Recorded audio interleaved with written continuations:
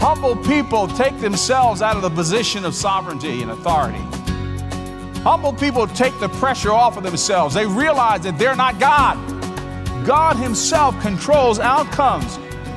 So he says, humble yourselves therefore under the mighty hand of God. Humility. Where do we rate on the scale? Is life all about us? Do we appear to demand that our thoughts and opinions always be heard? Do we crave recognition, the limelight? Well, let's see what God's Word has to say about it right now, here on Living a Legacy. Join us. Our speaker is author and Bible teacher Crawford Loretz. Crawford has been in church and organizational Christian ministry for over 48 years, recently retiring as pastor of Fellowship Bible Church of Roswell, Georgia. He's authored such books as For a Time We Cannot See, Make It Home Before Dark, Unshaken, and Your Marriage Today and Tomorrow, which is co-authored by Crawford's wife, Karen. Well, today we head back to 1 Peter chapter 5 for a look at what should be a key piece of clothing in our spiritual wardrobes. Crawford is leading us through a series called Better Together, the One Another's of the New Testament. And so far we've looked at how we're to love one another, forgive one another, and today more about clothing ourselves in humility toward one another. Let's get right to our study. Again, we're in 1 Peter chapter 5. Here's Crawford Loretz on Living a Legacy. Humility is the prerequisite to service, and service is the practice of humility. Humble people serve. Humility is in the verb position. That's what humility is. You don't have seminars about humility. You don't have just small group discussions about humility. Humility is service. It's who you are. Humility is not a strategy. Did you hear what I said? It is not a strategy. It is an identity. We have all met people who are falsely humble. They change their tone of voice so you hear them pray and they say the right words and all of those other kind of things. But you feel when you're around them that they're really gigging you. They're really kind of gaming you. There's a little disingenuous aura to them. They're trying too hard, paradoxically, to impress you that they're spiritual, which in a silly way is just the expression of pride. So humility is not a strategy. Humility is not something to affect a bottom line. That's not humility. Humility is an identity. You're humble because you've been in the presence of Jesus. And it's born out of sincere love for others. It is core to who we are. Humility is not demeaning ourselves, though, and thinking poorly of ourselves. It is not thinking of ourselves at all. Hear me on this. This is not doublespeak. Humility is supreme confidence. Insecure people, contrary to what you might think, pride and arrogance are fueled by the fertilizer of insecurity. They're fueled by the fertilizer of insecurity. They have to control the room. They've got to control the relationships. They've got to be the centerpiece of conversation. Why? Because they don't know who they are. Humble people are confident people because they don't have to lead with themselves. Why? Because they lead with dependence upon God. We'll see this in a few moments. When Jesus said, I just read this in Philippians 2, when he said that he did not regard equality with God as a thing to be grasped. I know that's kind of an awkward, in English is an awkward sentence there, but what he really means by that is this. He knew who he was. He knew that he was accepted by the Father. He knew that he was coming down to this world for a mission. He knew that when he rose, after he died on the cross and rose again on the third day and was ascended to heaven, he would go back and be seated at that chair that belonged to him. He knew that that could not be affected. And because that could not be affected, his identity could not be affected. It could not be moved. He could lay it aside. So humility is supreme confidence. And I would to God that we would get that when we're sure of God's love for us. When we're sure that we cannot be separated from him. When we understand that whatever God has for us, no mortal being can take from us. When we understand that, we'll stop the spitting contests. We'll stop the comparisons. We'll stop competing with one another. We'll stop being hamstrung by jealousy and envy because we know that we're loved by the Father. So it is supreme confidence. And again, I'm struggling here today because I'm not playing word games with you. This comes out of my own experience. The closer I am to Jesus, the less it matters what somebody thinks about me. And you're free to serve. But there's also a warning here. Peter says, now, careful, clothe yourselves, all of you, with humility toward one another, for God, now hear this warning. This is one of the scariest warnings that you'll ever read in the scriptures. Hear this. Unless you're confused about what God thinks about pride, pay attention to what he says here. God, who? God, not Peter, and definitely not me, but God opposes the proud, but gives grace to the humble. Now, in the Greek text, literally, it says this, and it's really stronger, that God sets himself against the proud. You want God to come after you? Just don't give him his glory. Don't give him his glory. Pride is ugly. Peter warns, hey, this is not some little arbitrary thing here, buddy. You do understand, if you don't humble yourself, God will break you. You really don't want God coming after you. You don't want that. You can put people down if you want to. Go ahead. You can talk negatively about them. You can get a big head about your accomplishments and all that stuff.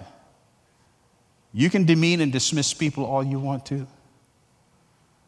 You can be condescending in your attitude all you want to. God says, I promise you, if you don't repent, I will break you. You see, this whole pride thing has unraveled so much. I could get into all of this. God hates pride. You know, Proverbs 6:16 through 17, Proverbs 8:13.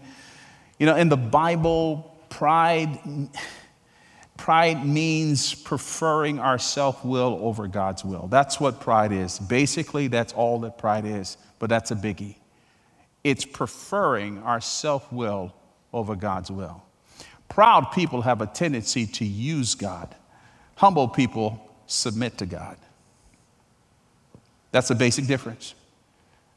Spiritually proud people want to use God. Humble people submit to God. You know, it was pride that turned Lucifer into Satan. It was pride that stirred Eve to eat the forbidden fruit. It was pride that drove Judas to betray Jesus.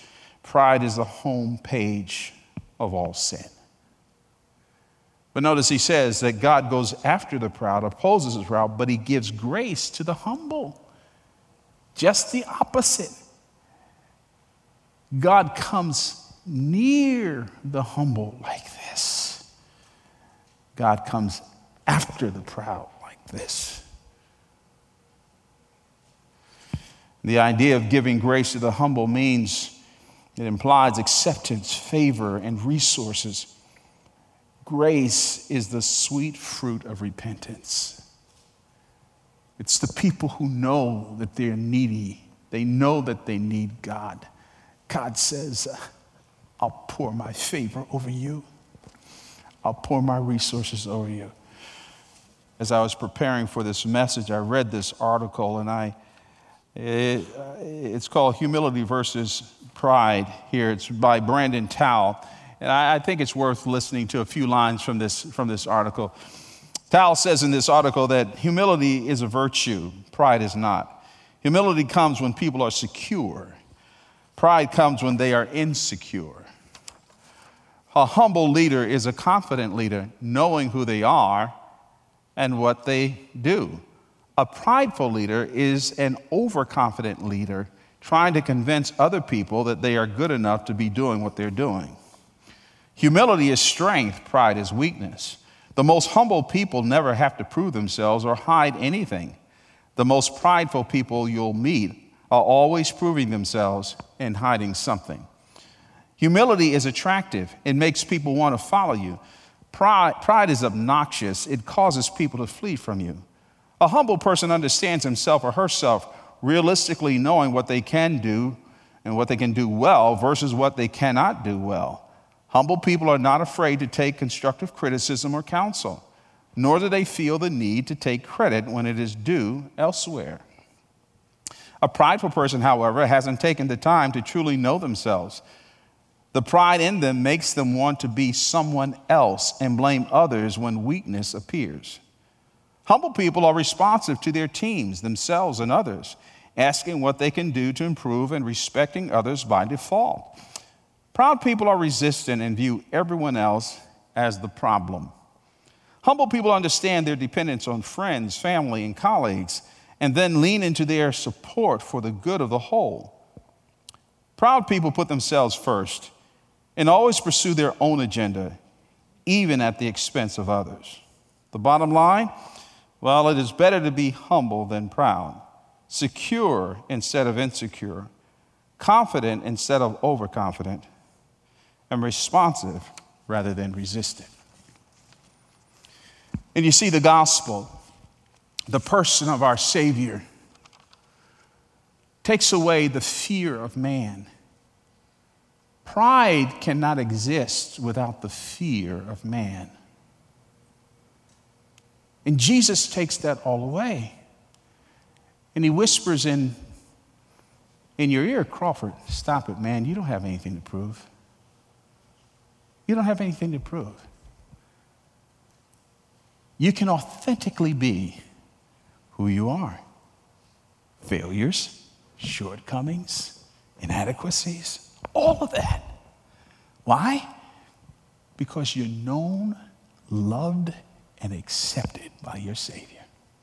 Duty, demeanor, identity. But thirdly and finally, humility is described here as dependence. In essence, humility is really a life that reflects dependence upon God. And this is what he says here. Verse 6 says, humble yourselves therefore under the mighty hand of God, so that at the proper time he may exalt you. The first line or bullet point underneath this whole idea of dependence is the recognition that God controls outcomes. Hear me, hear me, hear me, hear me. Humble people take themselves out of the position of sovereignty and authority. Humble people take the pressure off of themselves. They realize that they're not God. That God Himself controls outcomes. So he says, humble yourselves therefore under the mighty hand of God. Now the point here is you got to understand a little bit of the context. Actually, the expression humble yourselves there could have been translated, allow yourselves to be humbled. Allow yourselves to be humble. Don't fight what's happening to you. Don't resist it. The context here is that Peter is writing to churches that have been, to believers who have been scattered throughout the Roman Empire, and they're undergoing hellacious persecution and suffering. And rather than give a bunch of placebo, motivational, empty statements, Peter acknowledges the reality. That y'all are having a hard time. You're having a hard time. Why? Because it is the hand of God that has allowed this suffering. So what does he say? Well, humble yourselves under that mighty hand. The same mighty hand that let them suffer will one day lift them up. He said he'll exalt you at the right time. And again, I said this earlier, some of us have gotten so ticked off and frustrated by what's going on. I mean, I've had my bouts myself. You know, you can't do what you used to do. When in the world is this stuff going to be over? When can we travel freely? All this other kind of stuff that's going on right now. We're angry, we're frustrated, we're ticked off. We're wondering about all of this stuff. What is the school? All of this stuff going on. We got to be careful. We should be concerned about that and help figure out some solutions. But the deal is this, you cannot allow the external circumstances to affect your attitude toward God. And so what God is calling us to do right now is to drop to our knees and depend on Him and let Him orchestrate. Now, the other thing about this dependence is that the statement here is that God takes care of us. So what I want you to notice something. This is not some English classroom here, but notice that verses 6 and 7 is one sentence. And verse 7 begins with a participle. He says, humble yourselves, therefore, under the mighty hand of God, so that at the proper time, He has His hand on the thermostat and on the clocks, and His eye on the clock. So at the proper time, He may exalt you. Then He says, this is how you humble yourselves. Interesting. Participle. How you humble yourselves, casting all your anxiety on Him because He cares for you.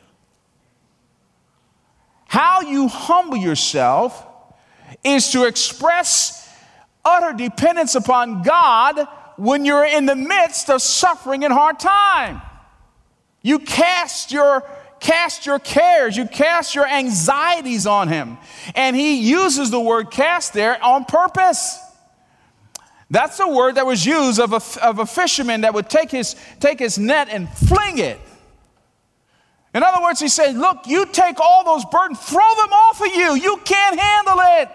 You can't handle it. Throw them off of you. Get rid of them. Why? Because He cares for you. I hate to say what I'm saying right now because I don't like suffering. But there is no authentic humility apart from pain and suffering. There is none. So as Peter's saying, God has allowed you to go through this rough time right here, and you got a decision. You can either let the Spirit of God make you sweet, or you can be one angry, resentful, bitter, cantankerous Christian. What are you going to do? I want to give attribution to this, but I, for the life of me, I can't find out the source of this quote. But this little quip here, if we don't separate ourselves from fear, fear will separate us from God.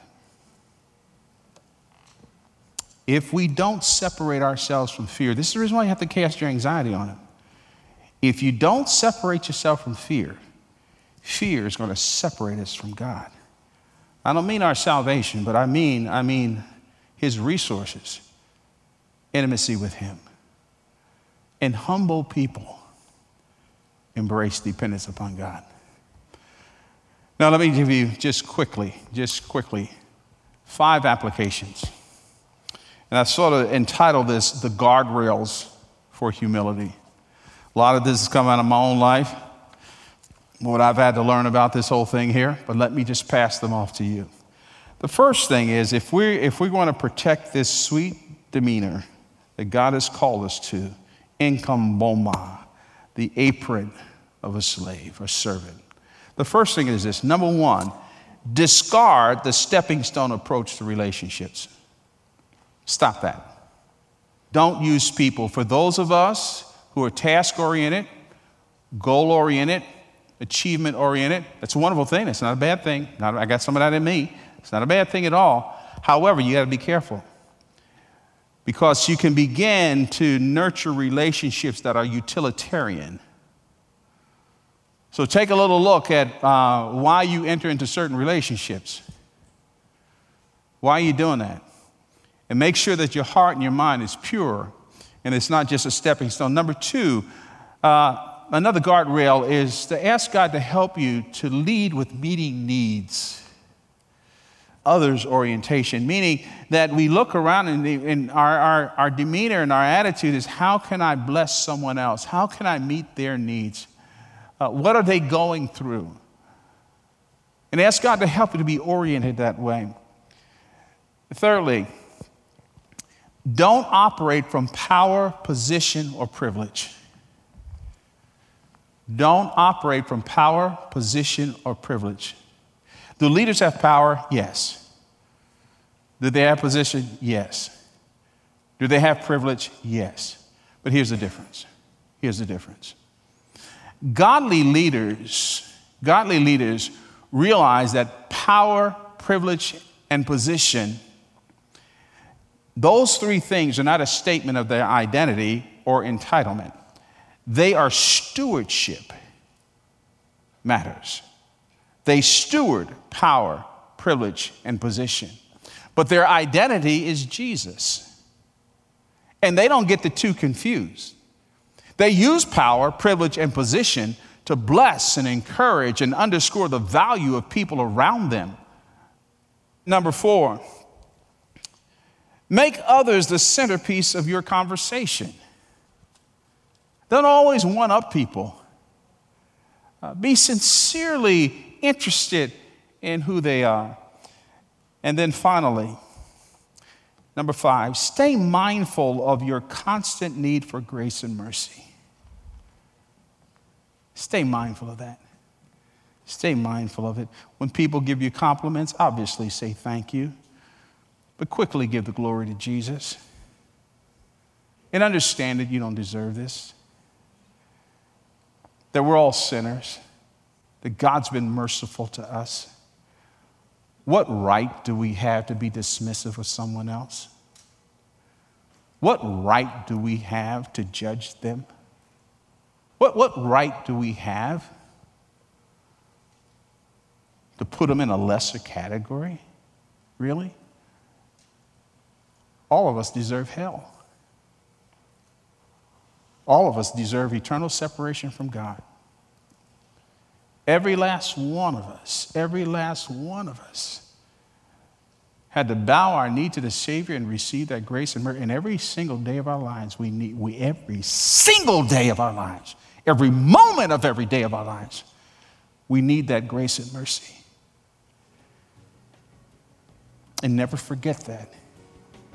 It is that sweetness of understanding our real neediness, paradoxically, that keeps us close to the hearts of other people and realize that I need them as much as they need me. And we both need a Savior. Amen? Crawford Loritts here on Living a Legacy. I hear those guardrails again for living in humility. Discard the stepping stone approach to relationships. Ask God to help you to lead with meeting needs. Don't operate from power, position, or privilege. Make others the centerpiece of your conversation. And stay mindful of your constant need for grace and mercy. Well, that was the second part of Crawford's message, Clothe Yourselves in Humility Toward One Another. It's all part of the series, Better Together, the One Another's of the New Testament.